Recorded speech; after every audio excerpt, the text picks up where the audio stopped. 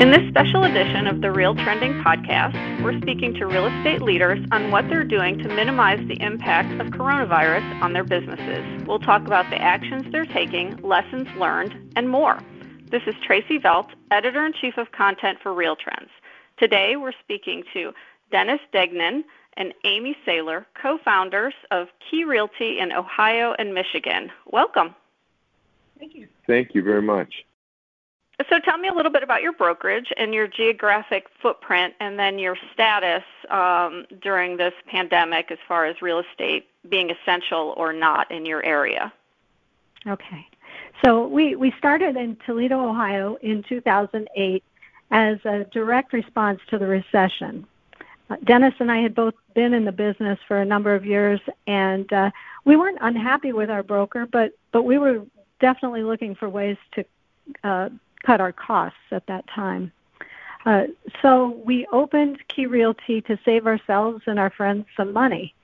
And our business model is a low-cost, full-service brokerage with a small physical footprint that was specifically designed to reduce overhead, basically. And since then, we've expanded into 16 markets throughout Ohio and Michigan. As far as being essential, we are essential in Ohio, but in Michigan, our agents aren't allowed outside, although as of 2 days from now, May 7th, that will change, and they will be allowed to do business. Okay, great. So tell me a little bit about how your market's doing, and I know that it's different, obviously, in each of the states, so we can talk specifically about Ohio versus Michigan. Your pendings for May, how business has been impacted. Well, we were very, very surprised by April, actually. It looked like a normal April, normal closings, and pretty close to normal activity in spite of the fact that we were shut down pretty much in Michigan. The agents have been very creative in their use of technology through virtual showings and that sort of thing. So April looked pretty solid, and I was just reading that mortgage applications are up 12%. The challenge that we have right now is that there's a tremendous lack of inventory. It's almost 2008 turned inside out, and this has become more acute as sellers have taken their homes off the market. But what we're seeing is something I've been seeing. I've been doing this for over 40 years, and what you're seeing is a fairly typical downturn reaction. We're 15 to 30%, but our industry's always been grounded in something called what we call the must-move market, where people still have to move regardless, job changes, life events, etc. So it's been a little bit of a slowdown. We're uncertain as to where we're going in May. It's so early in the month that it's difficult to predict where we're going, but that's where we are currently. Okay, great. So obviously when this all came about, I'm sure you took some business steps to lessen the impact on the company. So tell me what some of those steps were, and were you forced to do any layoffs? Okay, we did a number of things. One of them was that we have a free continuing education video series online throughout Ohio and Michigan called Key Education Online. And we offer that free to key agents and as a cost item for agents outside of the company. We chose, as a contribution to the industry and a response to the crisis, to make that program available and open to all agents throughout Ohio and Michigan. And as a result of that, we've saved, current to date, we've been very surprised and delighted by the response. We've saved the agents in the area over $22,000 in CE costs. Additionally, we donated $10,000 worth of career apparel, face masks to our agents, and we were fortunate to have a fellow named Joe Albring, our operations director, and he's an MBA, and together with a couple of other guys, put together what we call the COVID Resource Center, and this is on our website in the knowledge base, and it has any and all information that we can find that we think is useful to the agents, and that's been really wonderful in terms of being able to direct the agents to the kind of deployment that they need in order to deal with PPP and the EIDL and some of the issues that have come about as a result of the virus. We also put together a virtual program called Any Wednesdays, where at 3 o'clock in the afternoon we have what we call key stars, in other words, highly productive agents, national speakers, and coaches on there, and we interview them, and that's really been kind of we were really surprised when that happened. The first time we had a Zoom call, we had over 300 people on there out of 1,000 agents, and Amy and I were laughing because we said we'd never had 300 people on any kind of an event anywhere in the company ever. So our response to a virtual environment has surprised and delighted us because we have 2 to 3 times as many attendees as we would normally expect at a live event. So that's kind of surprised us, and it's been really kind of fun to it's been an instrumental part of us keeping our community together.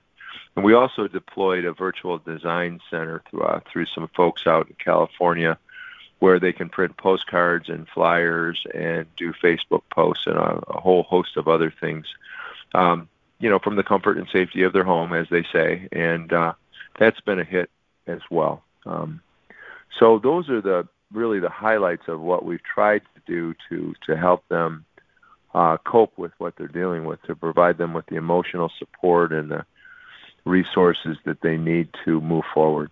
So. Okay. Now, have you taken have you done any, surgery on your budget or had to do any layoffs? Yes. So I'll handle that question. Okay. I'm sure like everyone, we went through our expenses looking for fat, which, that always seems to accumulate in the good times. And so we did cut some expenses, but mostly, as Dennis mentioned, we've been adding things that we believe will help our agents through this crisis. Our company has always had a strong virtual presence, so we really didn't have to change a lot about how we disseminate information. We just can't get together as much. The only thing we did have to cut as far as personnel goes is we have a compliance department. We have about 8 people whose only job it is to review files for compliance and pay our agents. So we did have to cut those people down to half-time, but they are still working. Okay, great. So obviously the market is slowly reopening in a lot of different areas. You said in Michigan, Ohio, it's essential, so you haven't really stopped doing business, although I'm sure it's changed. Michigan will come back online soon.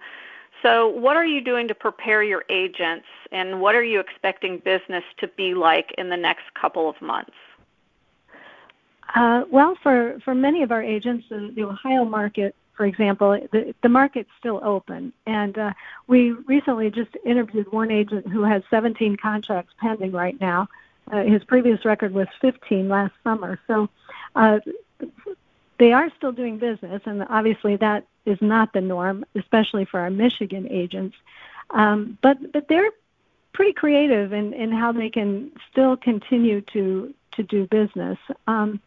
We are encouraging them to reach out and stay in touch with past clients, with their sphere of influence, because people still need to move. And I think that as we get through this crisis, there's going to be a lot of pent-up demand. So we choose to be optimistic about the market and are hopeful that pent-up demand will pave the way for a very lucrative third and fourth quarter.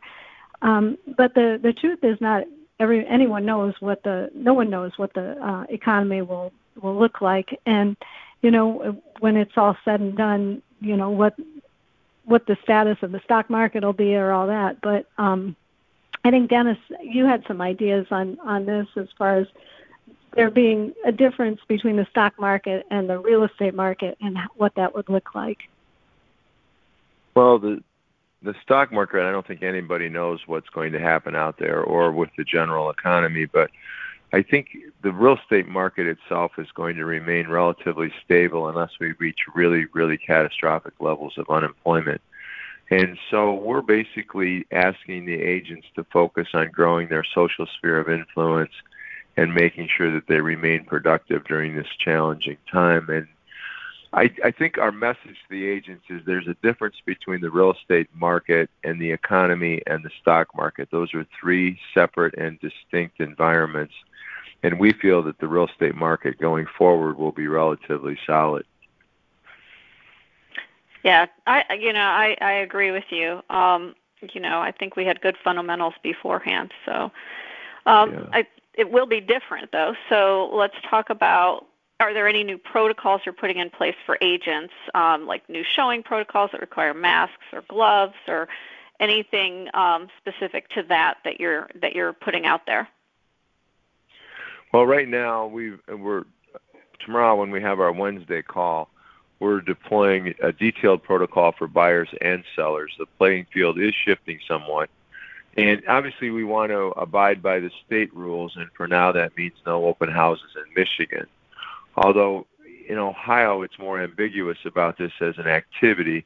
Our policy, we're not going to have a policy against open houses, but we're certainly going to have a guideline that strongly discourages them. For example, I had an agent who wanted to have an open house on the weekend, and she said, well, I can keep social distancing in place. And I said, well, okay, if you're in the back bedroom and there's two people there and you're all being socially distant and all of that, and 8 more people pile on the front door, how are you going to handle that? So we have not been able to come up with a comfortable recommendation to them as to how to control traffic in an open house well enough to protect themselves and the people that are coming through the front door. So we don't think we're going to do that one, but we're also big fans of virtual tours. There's a new phenomena in Ohio, especially called virtual open houses that's been deployed that has met with some success.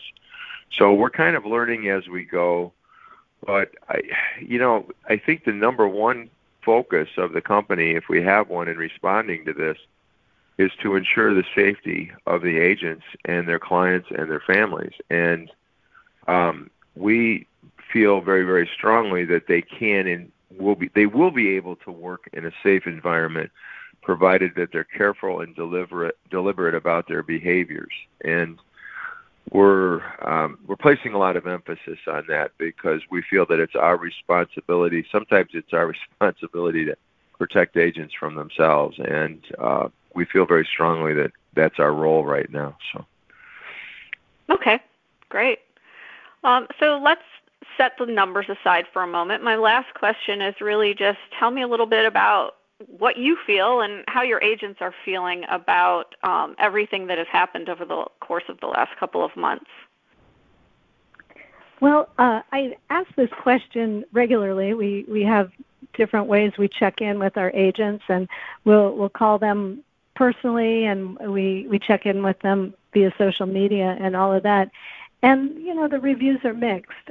People have good days and bad days. The weather here has been chilly, and when it's cloudy, it doesn't help the mood. So, we encourage them to be okay with an occasional bad day. I think one thing we all need to do during this time is grieve the loss of what our lives used to be, and that's okay.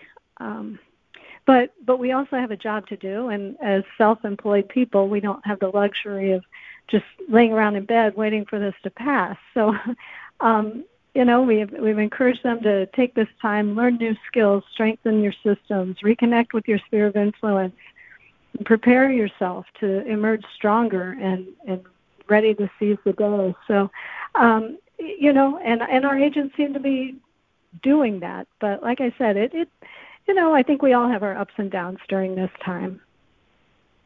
Yeah, definitely. The one last question, actually, that I meant to ask you earlier, but have you applied for the payroll protection, and have you received anything? And then have you encouraged your agents to apply for any of the emergency grants and loans? Yes, especially in Michigan, as basically they were shut down up there. We encourage them whenever and wherever possible to apply for the programs that have come out for the virus relief. And then in addition to that, we've been trying to coach them into the 401k access programs, et cetera. one of the things that I think has gone a little unnoticed in the industry is the fact that you can borrow up to $100,000 out of your 401k, not pay any interest on it, and if you pay it back within 3 years, there's no problems with it whatsoever.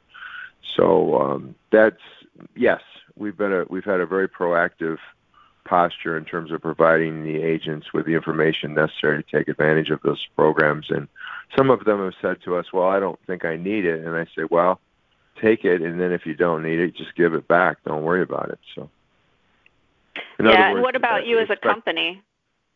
Did we ever apply for that thing?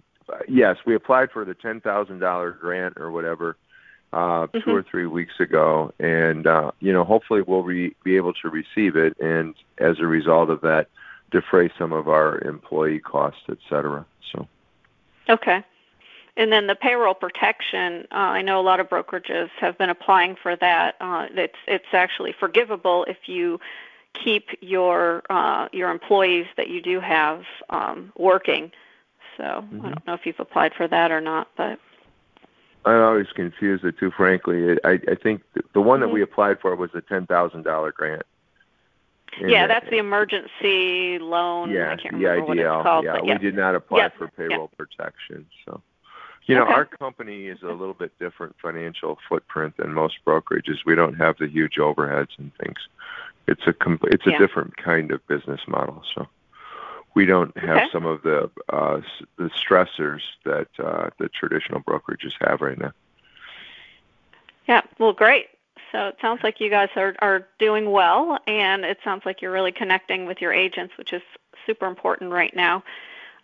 Thank you so much for joining Real Trends on our podcast, and I wish you both well. Thank you very much. You have a great day, okay? Thank you.